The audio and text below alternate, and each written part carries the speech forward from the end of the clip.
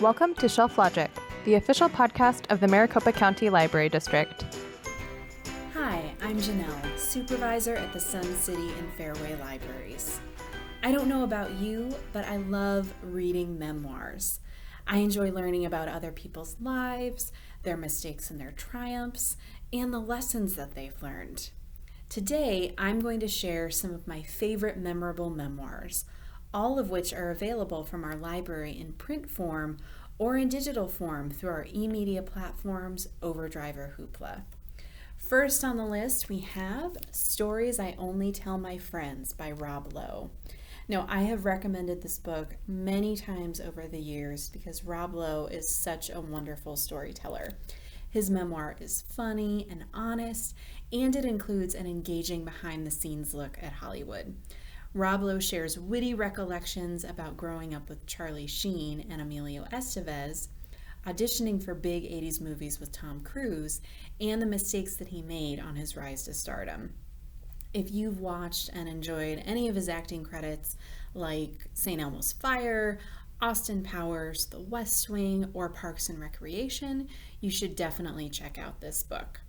And if you've already read and liked Stories I Only Tell My Friends, then I also recommend checking out his second book, which is called Love Life. Now we have on the list another book you may have heard of in the past few years. This is called Educated by Tara Westover. Tara Westover's memoir about growing up in a survivalist family in Idaho has been popular since it was published in 2018. I listened to the audiobook version of this book and I was engrossed by Tara's story about how she reinvented herself at Brigham Young University, then Cambridge, and then Harvard after being isolated from mainstream society at a young age. I think her story is intense and honest, and I kept thinking about it for months after I finished this book. And if you enjoy audiobooks, I do recommend checking out the audiobook version of this book, which the library has available on CD and through Overdrive. Now on the list we have Me Talk Pretty One Day by David Sedaris. And this book is a collection of humorous essays about growing up in North Carolina, working in New York City, and moving to Normandy, France. My favorite essay in the book comes from the book's title, Me Talk Pretty One Day, about David Sedaris' experience with a rather cruel French teacher. If you enjoy quirky books with rich comical narration, then you should take a look at this book. And now on the list, I want to talk about one of my all-time favorite books.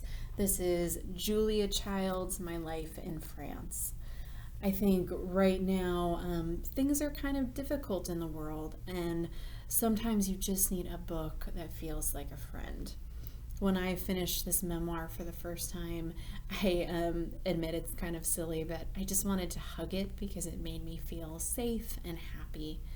In this memoir, she describes how she took culinary classes at the Cordon Bleu in France, which changed her life, and the ups and downs she experienced as she struggled to cook and learn the French language. So if you enjoy reading cozy books, watching the Great British Baking Show, or you watch Julia Child's original cooking show, then I definitely recommend this memoir for you. Changing gears a little bit here, we have When Breath Becomes Air by Paul Kalanithi. This is a profoundly moving memoir by a neurosurgeon, Paul Kalanithi, who was diagnosed with stage 4 lung cancer at the young age of 36. So Paul describes what makes a meaningful life and how to raise a child in the face of death. Sadly, he passed away while he was working on this book, but his unforgettable words definitely live on.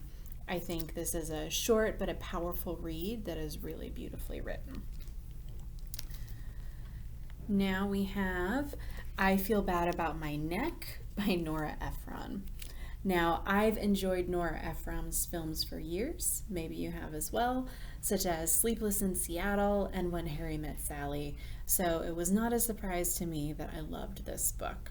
As proven by her screenplays, Nora was a fantastic writer, and this collection of essays is sharp and full of wisdom about aging.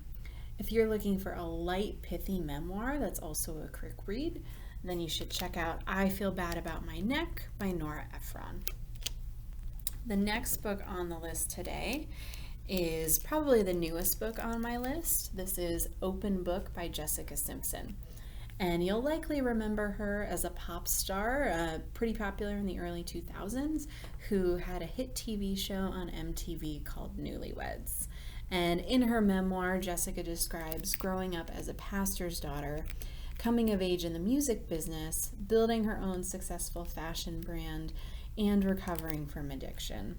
I really appreciated her fresh, honest voice in this memoir, as well as her entertaining stories about life in the music industry. And the next book on my list is one I actually have here in digital form, so I'm going to pull it up on my iPad to show you. This is Open by Andre Agassi. And I admit I read this book for the first time in book club 10 years ago, and I was not excited about the book pick at the time. I don't know that much about tennis, and I'm not really into sports. So I was shocked that I could not put this book down once I started reading it. Andre Agassi is a really compelling storyteller, and in this book he describes his rise to fame, his relentless pursuit of excellence in tennis, his ongoing struggles, and his comebacks. So I ultimately learned this book is about so much more than tennis. I think it's really relatable, and I found myself reflecting on my own life while I was reading it. So you should definitely check out Open by Andre Agassi. So for my next memoirs on the list, I cheated a little bit, and I have two memoirs by the same author. This is Tender at the Bone and Comfort Me with Apples, both written by Ruth Reichl. And if you haven't heard of her, Ruth Reichl was the editor-in-chief of Gourmet Magazine and a well-known restaurant critic for the New York Times for many years. In both of these memoirs, she describes being fascinated by food as a child, even though her mother was sadly a hopeless cook. So I loved learning about how her childhood prepared her to become one of the world's leading food writers. And I think for anyone who loves books that include recipes or watching the Food Network, then you will enjoy these books. And Ruth Reichl already has a number of other memoirs as well, so you can find those on our library website if you read either of these and want to continue on the journey of Ruth Reichl's life. The next book here is one that needs really no introduction. This is Becoming by Michelle Obama. And Michelle Obama's book was the best-selling book in the United States 2 years ago. And I checked today, it is still on the New York Times bestseller list. I really enjoyed learning more about the former First Lady's youth in Chicago, her law career, her marriage, and behind-the-scenes stories about her life in the White House. I laughed and I cried while I was reading this, and I was moved by her authentic voice, as well as her challenge to her readers to think more about what we want to become. I also listened to the audiobook version of this memoir, which Michelle Obama narrates herself, and I strongly recommend that if you enjoy audiobooks. Our library has the audiobook available on CD and through Overdrive if you want to check out either of those versions. So now we have Joan Didion's The Year of Magical Thinking, and you may be familiar with Joan Didion's fiction, but I think for anyone who's ever lost someone or will lose someone meaningful in their lives, I highly recommend Joan Didion's memoir. Her portrayal of her marriage and of the grieving process when her spouse passed away is both deeply personal and profound. Her writing, I think, feels like it matters in a way that few writers are capable of. So if that sounds interesting to you, then you should take a look at The Year of Magical Thinking by Joan Didion. And now I want to talk about a story you may have already heard of in the last few years. This is A Long Way Home by Saroo Brierley. And you may have heard of this book because it was turned into a major motion picture called Lion a few years ago that was actually nominated for 6 Oscars. So the author Saru grew up in India until at the age of 5, he was separated from his brother at a train station. He accidentally took a train by himself to Calcutta and was ultimately adopted into a family in Tasmania. Cut forward to 25 years later, he used Google Earth technology to find his birth home in India and set out on a journey to find his birth family. So if you're looking for an inspirational tale of survival and hope that also has a happy ending, this is the memoir for you. Now I want to talk about another one of my all-time favorites. This is Everyone Hanging Out Without Me by Mindy Kaling. I have reread this book numerous times. Mindy's collection of humorous essays describes everything from being the child of immigrants to writing her first hit play to joining the cast and the writer's room of the famous TV show The Office. So in many ways, I feel like reading this memoir is kind of like having a conversation with a great friend that you never want to end. And if you enjoy audiobooks, Mindy Kaling narrates this memoir herself, so I recommend listening to that version, which we have available on Overdrive. Now I want to talk about All You Can Ever Know by Nicole Chung. In this memoir, Nicole Chung writes really eloquently about her experience as a Korean child who was adopted into a Caucasian family in Oregon. She describes her quest for identity as she searched for her adoptive parents while also becoming a mother herself for the very first time.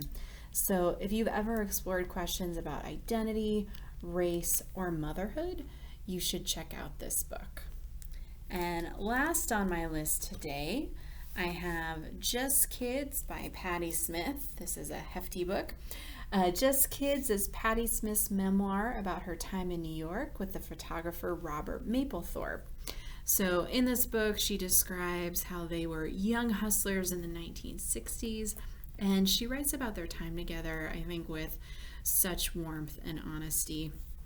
And this memoir actually won the National Book Award for Nonfiction in 2010, and it's widely considered to be one of the greatest rock memoirs of all time.